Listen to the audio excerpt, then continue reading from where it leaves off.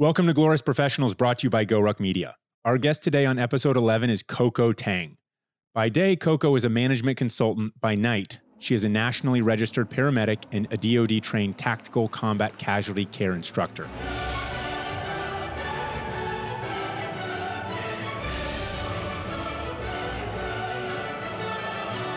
Coco was born in Fushun, China, not far from the North Korean border, and moved to the U.S. when she was 12. In 2013, she moved to Jordan as a Fulbright scholar to conduct academic research on ISIS and Syrian refugees.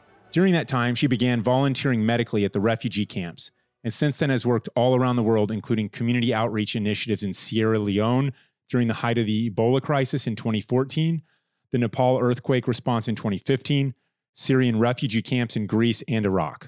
She most recently returned from a medical deployment in Kandahar, Afghanistan. She comes to us today from the epicenter of the COVID-19 outbreak in New York City, where she's working the night shift at a hospital treating high-acuity COVID-19 patients. Coco, thank you so much for joining us on the show 15 minutes after you've woken up. Thanks for having me. Let's start with where you are right now. We're in Jacksonville Beach, Florida. It's raining a little bit. You're in the epicenter. You know, everyone is focused on New York City right now, and rightfully so. What's it like in New York City where you are? So before I get into that, I just want to preface that I'm only at the epicenter geographically. I'm actually not at the epicenter clinically, because that would be ICUs, ERs. I actually work on a surge floor, meaning our job is to decompress the COVID patients away from the ICU and ER. So as soon as they become stable enough to get moved to a floor, that's where we see them. Does that make sense? Yeah. So, I mean, how long are they on average spending in the ICU? It depends. So I think because I'm not working in the ICU, I can't attest to them as if they were my patients, but anywhere from a few days to like several weeks. Some of the patients on our floors right now, some of them have been in the hospital for weeks and months, actually. And so what's it like from your perspective? I mean, just your day-to-day life. What are you wearing? What's the fear like? What are supplies like? You know, all these logistics, you talk about war stuff, it's beans and bullets. And yeah. How are we doing? Sure. So I'm in New York with a private medical contractor, and we're contracted into one of the hospital systems. So we generally operate within sort of like the confines and authority of the hospital system.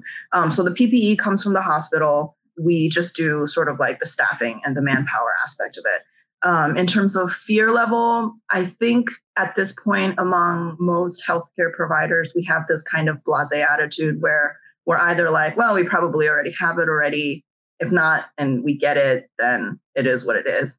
I think most of us are aware that we have just as much a chance of getting it in the hospital as we do elsewhere. The only difference is in a hospital, we know what we're getting into and we have the PPE to at least shield ourselves a little bit. Whereas in the real world, it's, a crapshoot. So does this remind you of other situations? You've been to a lot of dangerous places. Yeah. And you've been there in the middle of outbreaks, and personal safety is something that you learn to manage risk in that regard. You learn how to reduce risk. So how does this compare? Well, first of all, the other bad places or war places I've been to weren't in the US. So the destination country is different, which makes everything feel more different. Like, I think when I go to like the DRC or even like the Russian-Ukrainian border, like I have a different expectation. Like I have a lower sort of standard of life. But here it feels kind of like I'm in this weird twilight zone, because I go to work and it's 12 hours of like grinding and working and helping out with patients. And then I come back and I get the luxury of being able to order alcohol delivery to my room.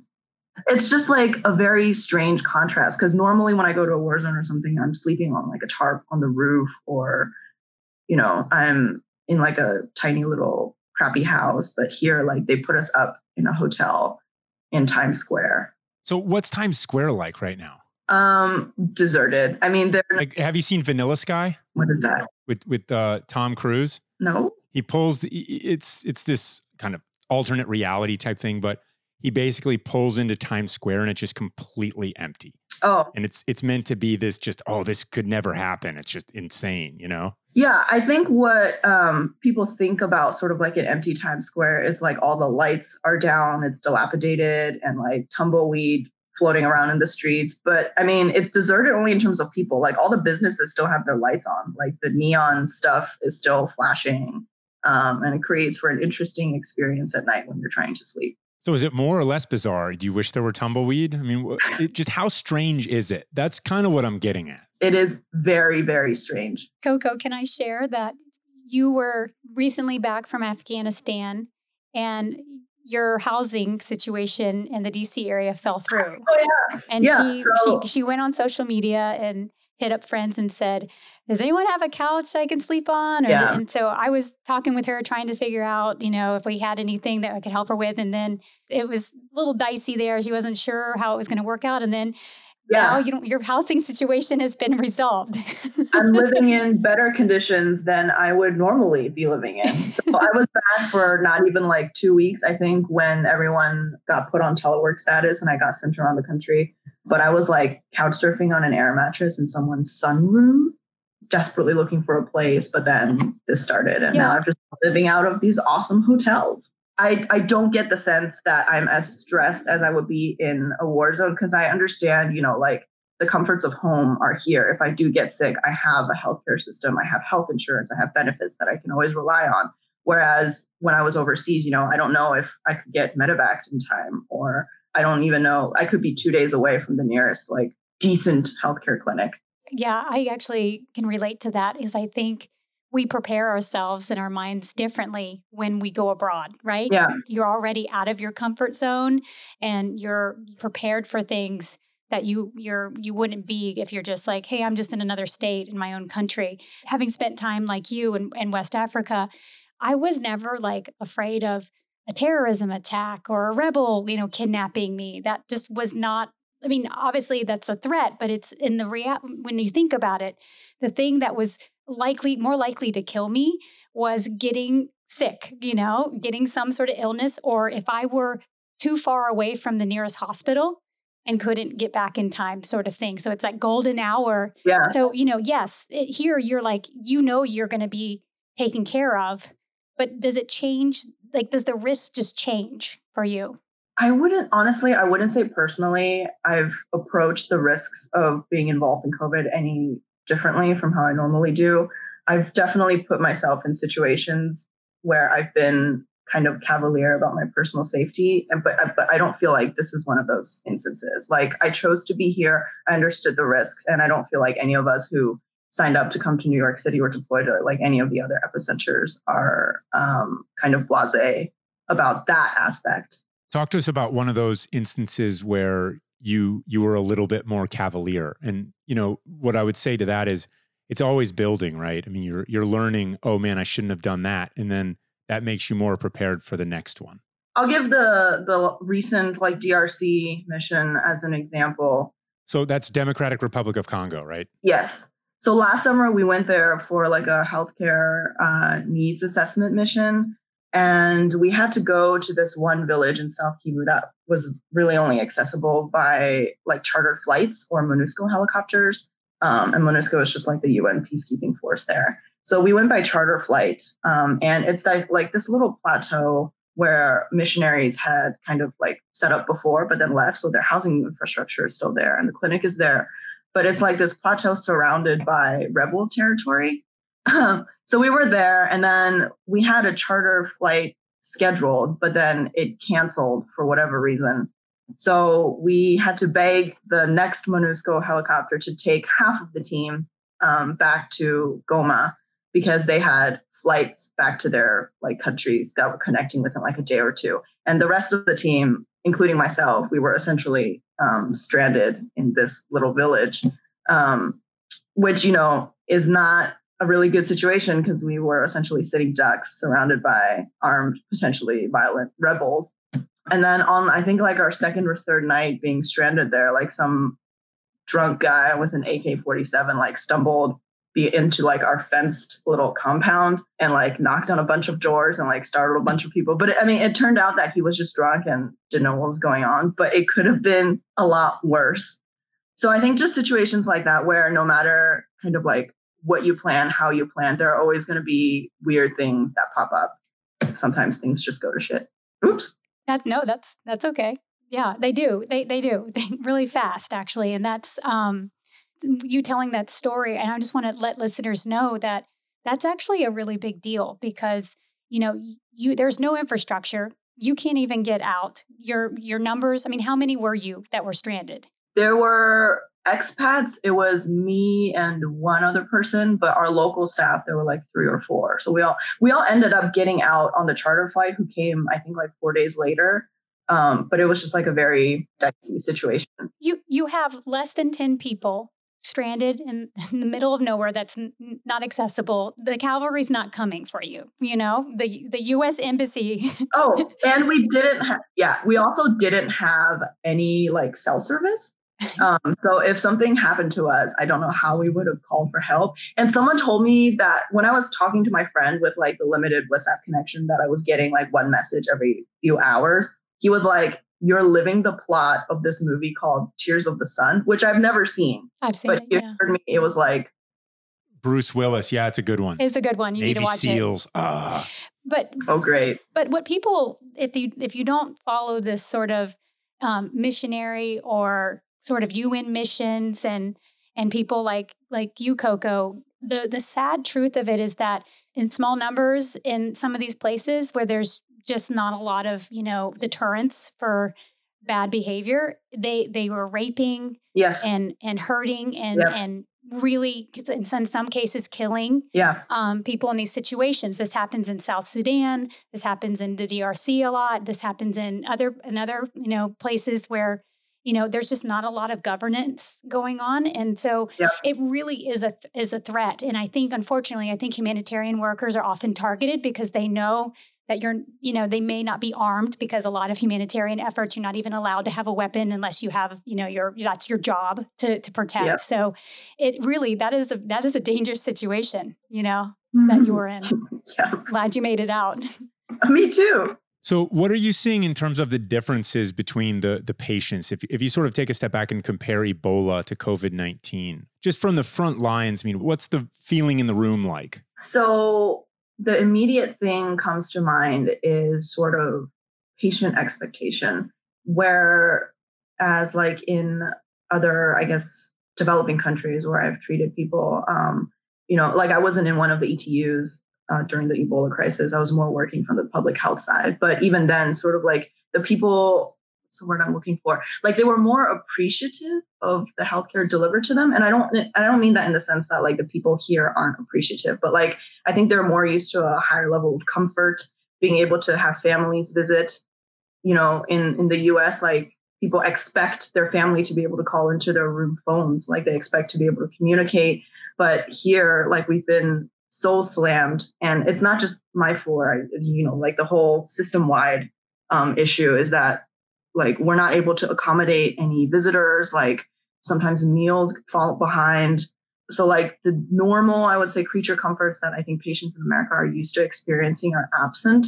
But when I've been overseas, like treating people in some crappy little corner of their village, like they already have zero expectation. So as long as you do anything to make their symptoms a little bit better, like they think you're godsend. It's just like a very different experience. So what's the sort of best case scenario here? I mean, who are the best kinds of patients in America? And I say that because, look, someone listening to this will get COVID-19. Sure. It will happen. Yeah. They will end up in a hospital.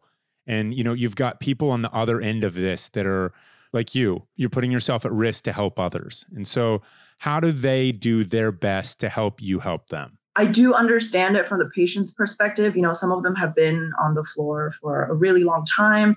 They haven't been able to communicate with their family. So I understand the frustration, but I would like for them to understand this frustration is not unique to them. Everyone is experiencing these things. So I guess I would say to your listeners, knock on wood, who become COVID patients is bear with us. That's great advice. It's like you said, it's lower the expectations a little bit. It's everybody needs to give everyone a break. Yeah. in this. But like you said, it is a different experience for folks going in. We're hearing it's likely you might not be in touch with your family. Your family members aren't going to be allowed to come in. Oh, I think most hospitals don't allow visitors. Right. It's not safe to mix like COVID positive and like other people coming in from outside. So I don't know of any facility that's allowing visitors. Right. But some places do have the ability where patients can dial directly into like a patient's room phone or something. But it's just because like our operation is so new here, like that ability hasn't been set up. And that's one of the things that sort of people bring up constantly because they want to talk to their family. Are they not allowed to have their own cell phones? They are, but if you're elderly or if you don't have your own phone, there's no really any way for you to communicate. And I understand their frustration completely, but the situation is what it is right now. It's sort of a triage, right? I mean, you're focused on the basic needs and cares, but the gap is one of expectations, as you've brought up, right? If you expect something all the time. And this is America, and not just America this is New York City. Dreams are born of New York City's expectations. That's where dreams become reality. Yeah. Right? Because you expect so much and those expectations just become the new reality. And now it's all back to sort of baselining. Yeah. I think when you're so deep in it, you don't really see sort of like the bigger picture. And I think that's hard on everyone. The thing that kept coming to mind as you were talking about this was when you deploy to war and you link up with a partner force, they were there before you got there and they were fighting the war.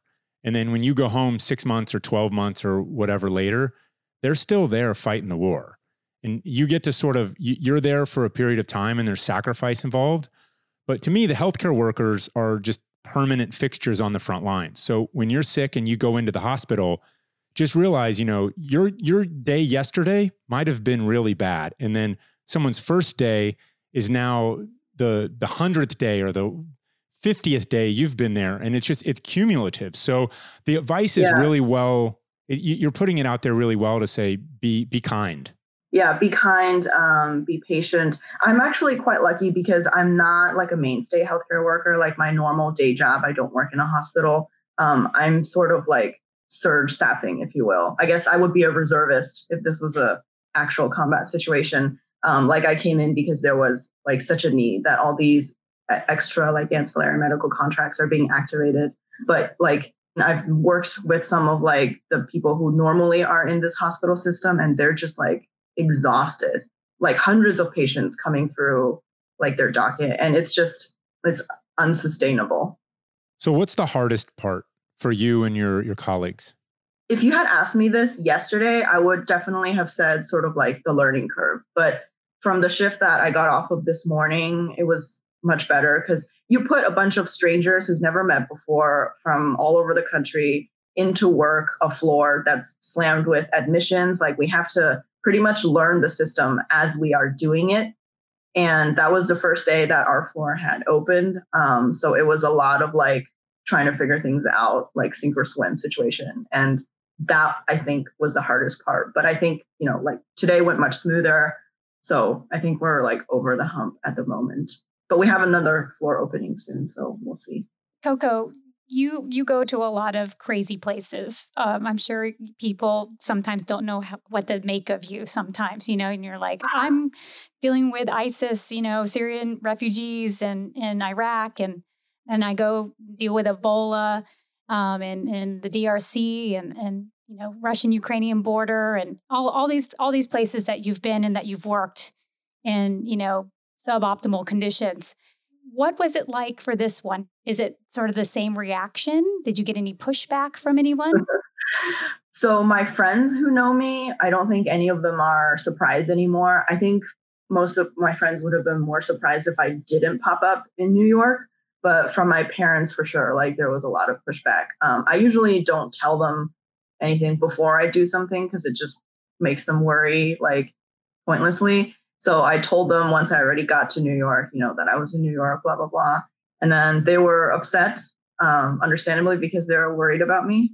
And, I had to be like, well, you and my dad, want me to be a doctor. And this is what a doctor would do. So actually, it's your fault for inspiring me to blah, blah, blah, blah, blah. You're a smart one, Coco. You know. Yeah, I had You've to. always got an argument, flip don't that you? script on them because this whole Asian thing. But I mean, my dad has now, I think, come around. He's pretty supportive. My mom is still quite concerned because both my parents, I think, had COVID. Of course, unproven because they weren't eligible for testing because the U.S. testing system sucks. But yeah, so I mean, this is very close to home for me. Like, where are your parents now, Coco? Oh, they're in Arizona. Wow. And do you think that they were exposed to COVID earlier? Oh yeah, for sure. So they both had symptoms. My dad had symptoms, and then my mom had symptoms shortly after. They're doing okay now, but like they couldn't test because their symptoms essentially weren't severe enough. Yeah. So Coco, this leads me to another topic, and I want to get a little personal here. You're Chinese American. Yeah. And, your parents are both born and raised in China, correct? Yep. So obviously with sort of the, origin of the disease and we've seen as time has gone by, and unfortunately a lot of news saying that there's been racism and against, Chinese Americans. And I'm wondering what has been your experience? So I would say I've experienced more expressions of this type of like little covert racism, if you will, on my international leg. So like last month, traveling back from Afghanistan, like I passed through some countries in the Caucasus and even Norway. Like the racism that I've experienced recently have actually kind of benefited me. It's mostly people who refuse to sit next to me on an airplane. And the result is I get the whole row to myself to lay down. Good for you, Good. Yes. Yeah. There's always a bright side to things. Sometimes racism works in your favor. I say that very tongue in cheek. Racism is bad.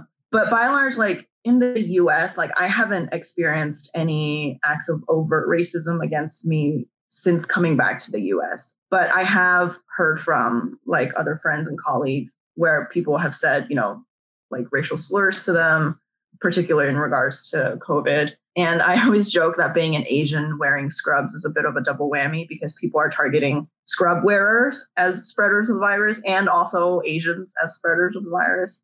So yeah, we'll see. If anything does happen to me, I'll be sure to let you guys know. Well, if you're a little misanthropic, this could work in your favor, like you said, right? And give you more space. Yeah, I just hope no one like pours acid on me or something. The video that I saw online recently. Yeah, obviously, we're making light of this because nothing bad has happened to you, but unfortunately, there have been a lot of bad things happening, and that's why I wanted to bring it up because you have a unique perspective, and I'm wondering if there's any sort of cultural aspects of you spent the first 12 years of your life in China, and then you also have spent more or less the rest of your time when you're not traveling in the United States. So what is your culturally like? What's your take on this? So I mean, from my vantage point, the difference in response between China and the U.S. have been vastly different. And China, I think, I have no delusions about my home country. But China being kind of like a one-party, almost police state, like people have the expectation that if the government needs to, they can clamp down very easily. But that is in such stark contrast to this kind of like states do what they want, governors do what they want, like this kind of inconsistent, almost chaotic response in the US, where some places won't even shut down just because their governor doesn't know what's going on. But it's so different in China because like people expect the state to be able to clamp down. Like that's just like a fact of life that they accept. So if you're told to wear a mask, that's what you're going to do. You're going to wear a mask. If there are travel restrictions, I mean, the most you can do is complain about it, but what's going to happen is going to happen. But here, like people have so much, the government give people such like a wide berth to do what they want. And I mean, it's a freedom thing, which is good, but also like in a pandemic, maybe you could think about sacrificing a little bit of that freedom for the sake of like the herd. So that's like one sort of major difference that I noticed. I'm not saying, like the Chinese response was like perfect and a beacon shining example or whatever. Certainly we'll never know like the extent of how the virus actually affected China. But I do appreciate that it's easier to get things done in that type of government, if that makes sense. just a little local flair is they just reopened the beaches in Jacksonville Beach, right? Yes, I heard. And That's so crazy to me. yeah, so this is one of those things where if you live here, if they actually enforced social distancing, then it's the right answer. And it's the right answer because it's just more real estate. I mean, people getting socially isolated and living by themselves and never seeing anybody and not going outside and never exercising and never getting sort of vitamin sunshine. That's not good long-term either. But, or being too crowded on the streets where you're allowed to be on. Exactly. You know, when the sidewalks, I mean, sidewalks aren't 6 foot wide. So, you know, how do you do that perfectly to a T? It's really hard. And I know it doesn't play well at all when you're in New York City and you're on the front lines and there's a picture from a blimp of a beach that looks like it's just, you know, Memorial Day 2019. Yeah. And it's not a good look. Yeah. And it's kind of, New York City though is a completely different vibe, right? I mean, Central Park is open, by the way. Sheep's Meadow is open. But from what I've seen, I mean, it's kind of on lockdown, right? Yeah. And in the bottoms up, like people have taken it upon themselves to say, hey, I'm going to wear a mask. I'm going to socially distance. And that's what the disconnect is with us down here is people don't take it as seriously because they're not as personally impacted. Yeah. And you bring up a good point about, you know, so China, it's simple because the expectation is that you have less freedom, right? You do as you're told because the government, you know, that's just the norm. Here, we enjoy a lot of freedom. And like you said, and on a good day, that's a good thing. But in a pandemic, we're hoping that people choose to sacrifice or to do the right thing and not just be more of a part of the problem. And part of the problem can be just taxing resources in the hospital and elsewhere, right? Yeah. Or, you know, and so it's a good point to say, it's like, use your freedom wisely, you know, not just because you have it, right? Well, so one thing that I've been blown away kind of, and there's like an online meme that's like people thought during an apocalypse, it would be like everyone man for themselves. But actually, I think COVID in a lot of ways has turned people into good neighbors. And I've just been blown away by sort of like the ingenuity of like organizations, like establishments in trying to maintain operations, but still like mitigating risk factors. And it's just people like stepping up to kind of meet the needs of the situation. But I thought that was like a major positive. Like what's impressed you that you've seen? Like how like certain hotels and, you know, food delivery services or whatnot have just like figured out what works. So like signs that are like, you know, one person in the elevator at a time, like tiny little stuff that you normally wouldn't even think about, but like people just stepped up and came up with these measures without like any kind of government telling them to do so specifically. And to me, New York City is kind of setting the standard, right? I mean, not just from a governmental position, but bottoms up.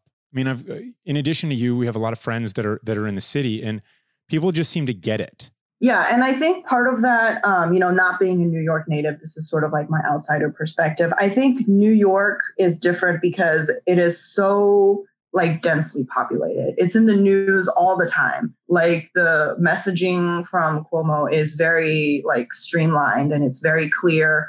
And I think the fear level here is just higher because this is all you ever hear about. Like you can hardly walk several blocks without seeing someone in a mask. And also just, you can't walk 2 blocks without having to interact with someone in general because the city is just so dense. Whereas I think in other parts, maybe even Florida, like people live further away, like you have to drive instead of walk or take public transportation. And you could go quite a distance without having to be in close contact with another person. But here, that's not really an option. So how would you describe morale there, you know, literally on the street? I would say people acknowledge that they have to do what they have to do. Like we have dedicated drivers who come pick us up and they show up to work and they just do what they got to do.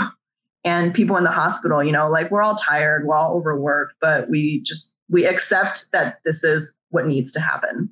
Getting to your routine, which I'm sure you've to some degree perfected over the years in these kinds of, I mean, you don't always have a hotel overlooking Times Square, but you know, the human body still needs sleep. You still need food and the occasional glass of whiskey or whatever it is that you had delivered, right? Yeah. So I am notorious for not being very good about taking care of myself. So if you are hoping for me to give advice to your listeners, I might disappoint. Right now, I'm kind of burning the candle at both ends because I work a day job remotely. And then at night, I do my medic stuff. So I get maybe like a few hours in between. And then I get 2 nights off a week, which helps me like recharge a little bit. So how long can you sustain that? I guess we'll find out. Like when I was in Afghanistan, my day started at 6 a.m. and ended at like 8 p.m. at work. And then I would do like an hour of CrossFit or yoga or what have you. And then I would be in bed by like 11 midnight and then start over. So, and I did that for many, many months. And I felt always like I was at 65%, like I could never really fully charge to even above 80, which was really hard. So we'll see how long I can keep going like this. I want to add that I was communicating with Coco a lot when she was in Afghanistan, and she would be sending proposals and writing blog ideas. And I mean, she's an artist. She's a classically trained artist, and she's also plays the violin and a Chinese zither. Is that what it is? Zither? Yeah. Some Chinese instrument as well. I mean, you are just actually, you have a lot of energy, and you can go, you put yourself out there a lot. True. I'm pretty sure I have like undiagnosed ADHD because I don't idle well. So in a way, like I have to keep myself so like exhaustingly busy. Otherwise, like I almost get anxious when I have nothing to do. So I try to fill my schedule as much as possible. And this particular deployment has been really good for that because I hardly ever have any downtime. And any downtime that I do have, I have to sleep. Yeah. I mean, you're a different breed. You're what we would call like affectionately a weirdo. You go to these hot spots because you are qualified and you're dedicated to serve. But you're also, an adventurous soul. You want to move around. Not everybody is built like that. And I met Coco at a GoRuck event a couple years ago. It was one of our actually survival ones where, it was like a 24-hour sort of thing. And I immediately gravitated towards her because I could tell just by her demeanor, she was someone that I would like to hang around and know more about. And so that's kind of how our friendship developed. And it's true. Don't cry. but it's true because I'm actually really glad people like you exist in this world because I was like that for a while. And then, we have family and then it's hard to keep that up. I think you can't do it all. So you have to kind of step back. But I look forward to a time when I can get back out there again and serve in the way that you do. And some people might think you're crazy for doing the types of things, but really the world needs people like that. We need all types. And you're just like this special sort of person that is willing to go to these, hot spots and dangerous places all over. You're putting yourself at risk. You're dealing with your family, being uncomfortable with it, but you do it because I think, you're called to a higher service and there's, the benefits obviously of, sometimes the thrill and not, staying busy enough that you keep your anxiety levels low. Sure. And to sort of offset the idea that this is all just me being very altruistic and heroic, like some of that is self-serving. Like, I'm not going to lie. Like I use my medical stuff as a vehicle for travel. And if that travel just happens to be in a bad place, then so be it. But like, I really need that kind of movement and momentum and adventure in my life. Like I can't really stand the idea of sitting still in one place for too long. Stress is your de-stressor. I get it. Yeah, actually, it's true. And so, but for those out there, they're listening. I mean, you're in your late 20s, right? Yes. When we were in our late 20s, she was in the agency and I was in SF and we were going off into hot zones and war zones and we were serving other people. We were serving something bigger than ourselves. And, I'd win a lot of nights not sleeping very well because I didn't sleep at all. Or, you burn it at both ends and get out there and do it. I mean, you're squeezing a lot of life into life. And your 20s, to me, especially looking back, I mean, that's 15 years ago, 13 years ago, whatever. And you don't regret burning it at both ends while you still can, because snap your fingers, and all of a sudden something changes. And it just, life does evolve and you get this wealth of experience that you have. And so, I mean, you've been in North Korea too, right? Yes, that was for my spring break of my senior year. Yeah. So anybody out there, think about where your spring break was, your senior year, and Coco's was in North Korea. And the point is not to compare to her. The point is to say everyone has their path, but it's great when you hear that call to service and you answer it. And using the skills that you have to travel and to directly run toward the sound of gunfire in service to others. And if you enjoy that lifestyle, then do more of it. I think it's great and it's inspiring. And it's really cool to see what you're up to in New York City. You make me sound way cooler than I think I actually am. I think I'm pretty underwhelming in person. And now your listeners are going to have this inflated opinion of me. And then they're going to meet me and they're going to be like, that's it. That was you. LOL.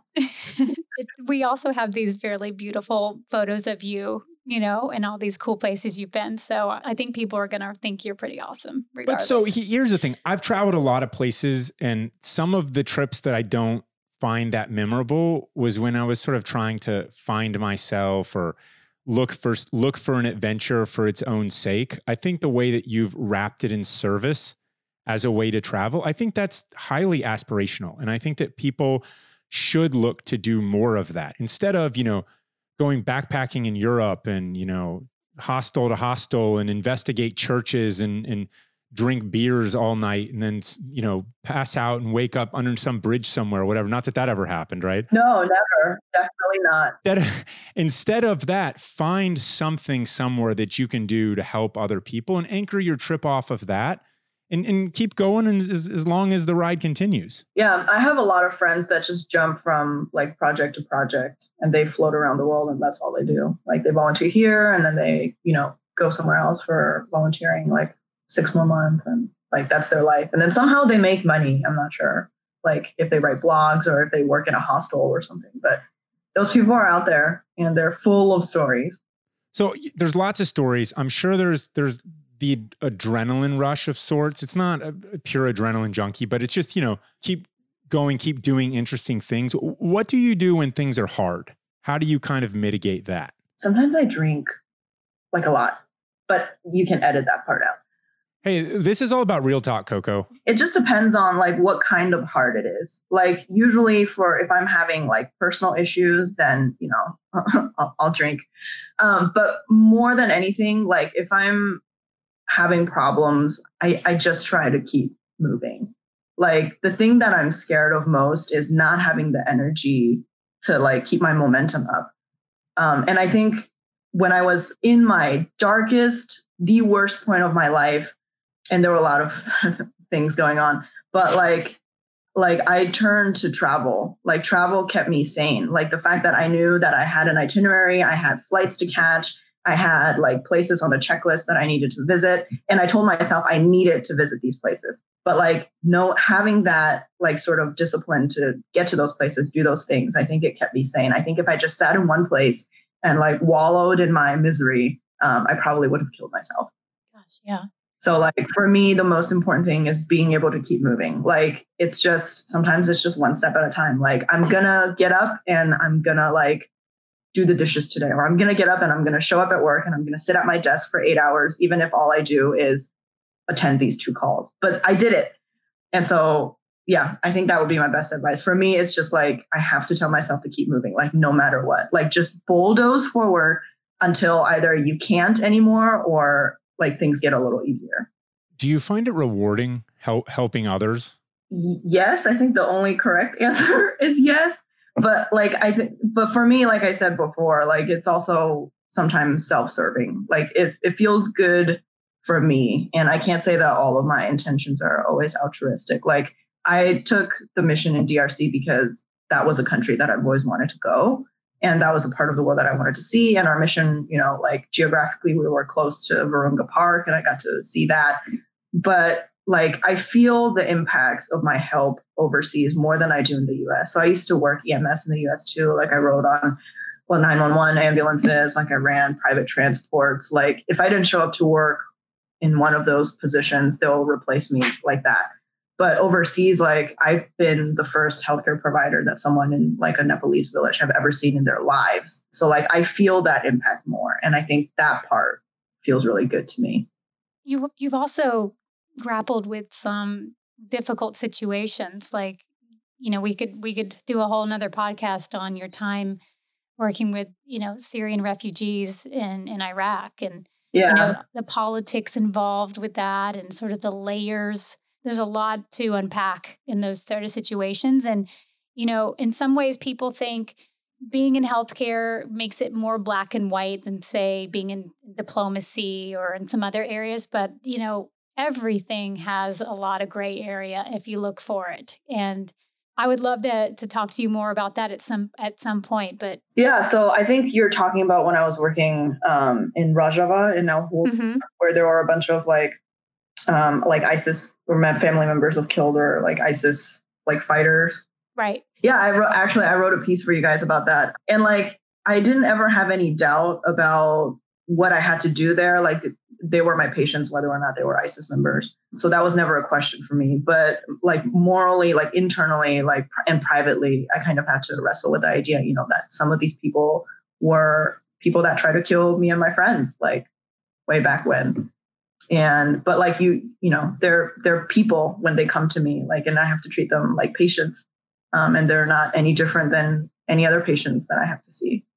Right. So we're going to have you back on when the travel world gets back into business and flights are flying again. But Coco's got a lot of great stories to share about traveling and as a female and just as a person traveling on their own, and what she's learned in sometimes the hard way through all those sort of adventures. But I really think this has been really enlightening to hear about your time in New York. And I think, we wanted to talk about the sort of other places that you've been to provide a backdrop of what kind of person you are. You have a unique perspective being who you are and what you've done. So I just want to put a disclaimer out there that I'm by no means like an expert on this. Like, this is just my view. And I have like, kind of a very limited view of what's going on. So definitely don't take my word without like looking into other stuff, and just, I am not the authority on these things.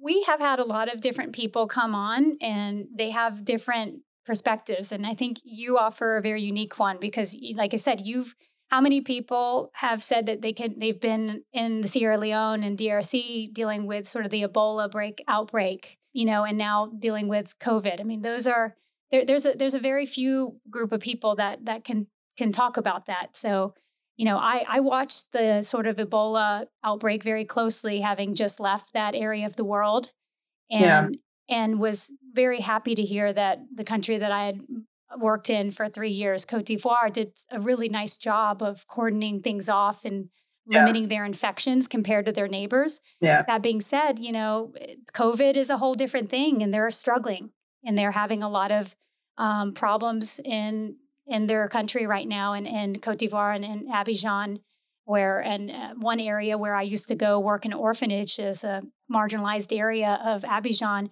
The Ivorians were burning sort of the makeshift tents for testing on COVID because they were worried about the infection spreading. Yeah. Everything's a little bit different, how it's handled.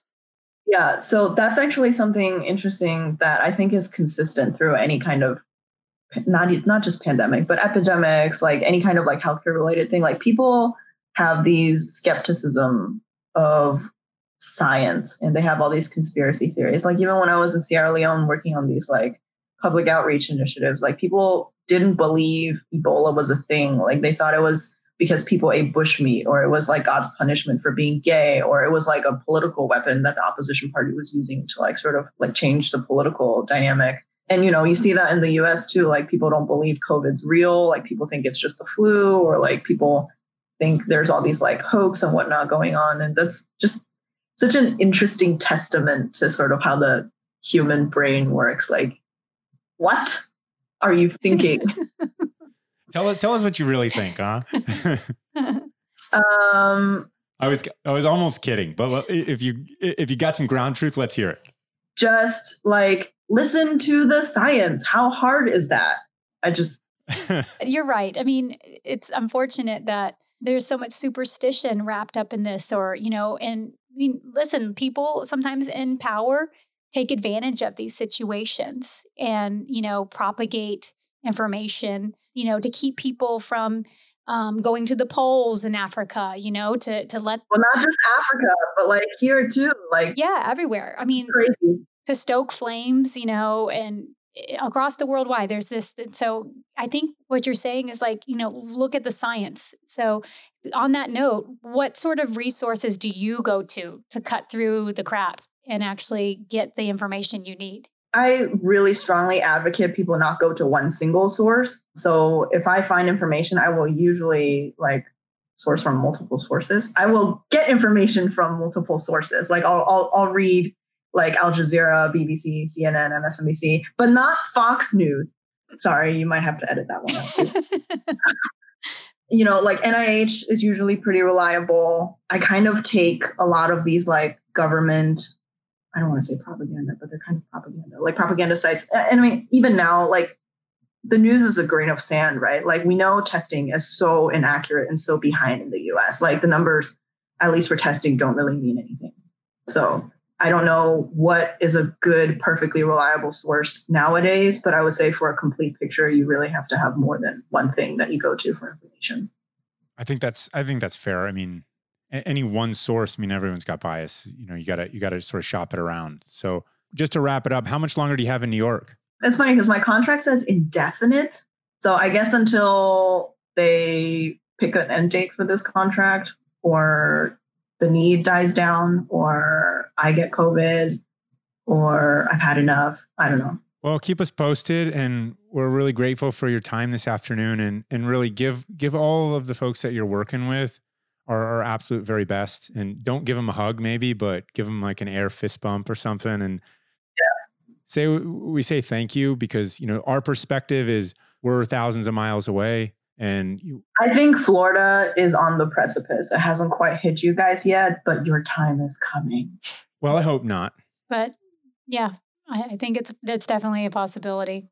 Real talk. Like Florida needs to get its shit together. Yeah. Okay. It's been all over the place. We agree. Yeah, it could be better. I mean, the spring break look was not a good one. Twice. No. Yeah, I mean, God.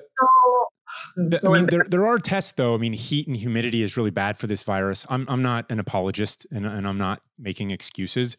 I mean, we have some macro forces that are working in our favor despite some of the errors. So that's kind of why my fingers are crossed and we shall see. But knowing that we're taking this seriously, and most of the people we know are, in the sense that we're social distancing, we're limiting sort of, exposure out in public. And but I mean, while that's good, it's not enough that some people take I know. Unfortunately, you're right. Even if a quarter of the people don't take it serious, because at the end it falls back to the hospitals and like the healthcare workers, like people.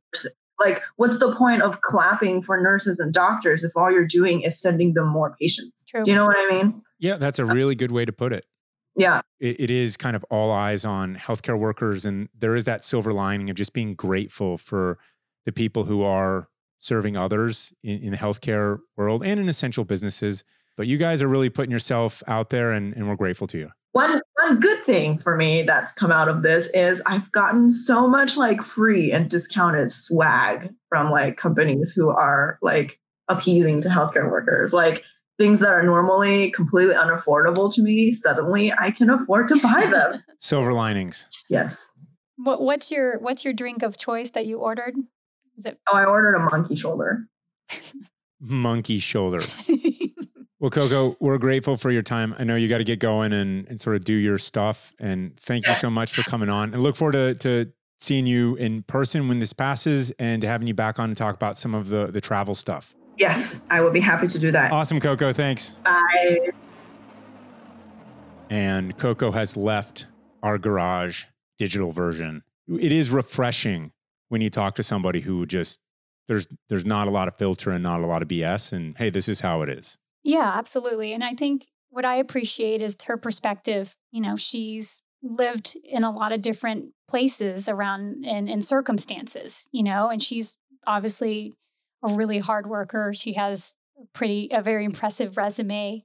She's constantly creating and doing things. And I meant it when I said that I'm glad people like her are out there. She puts her politics. She checks them at the door every time she goes on these sort of missions. She's helping patients no matter where they're from, if they're an ISIS member, if they're racist towards Chinese or Chinese Americans, or, if they're a rebel that might not treat someone like her nicely while she's, doing humanitarian work in the Congo. I mean, she's still out there taking those risks. And I think that what we're seeing today, if I just take that a step farther, is that there's just a lot of eye-opening on jobs that people might not usually appreciate. And, when you think about the grocery store workers, I've had people tell me like, gosh, I've worked in a grocery store my whole life and I've never felt like I was essential. And yet now, if I know if I don't go to work, that it's a very big deal.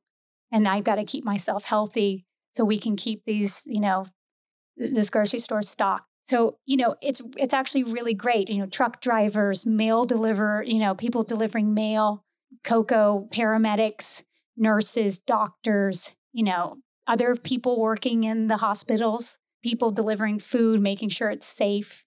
I think this is going to be, it just makes you think twice about what is worth doing in this world and why you should do it. And I think having this attitude that there is nothing beneath you in terms of a job, as long as you show up and you do it to the best of your ability.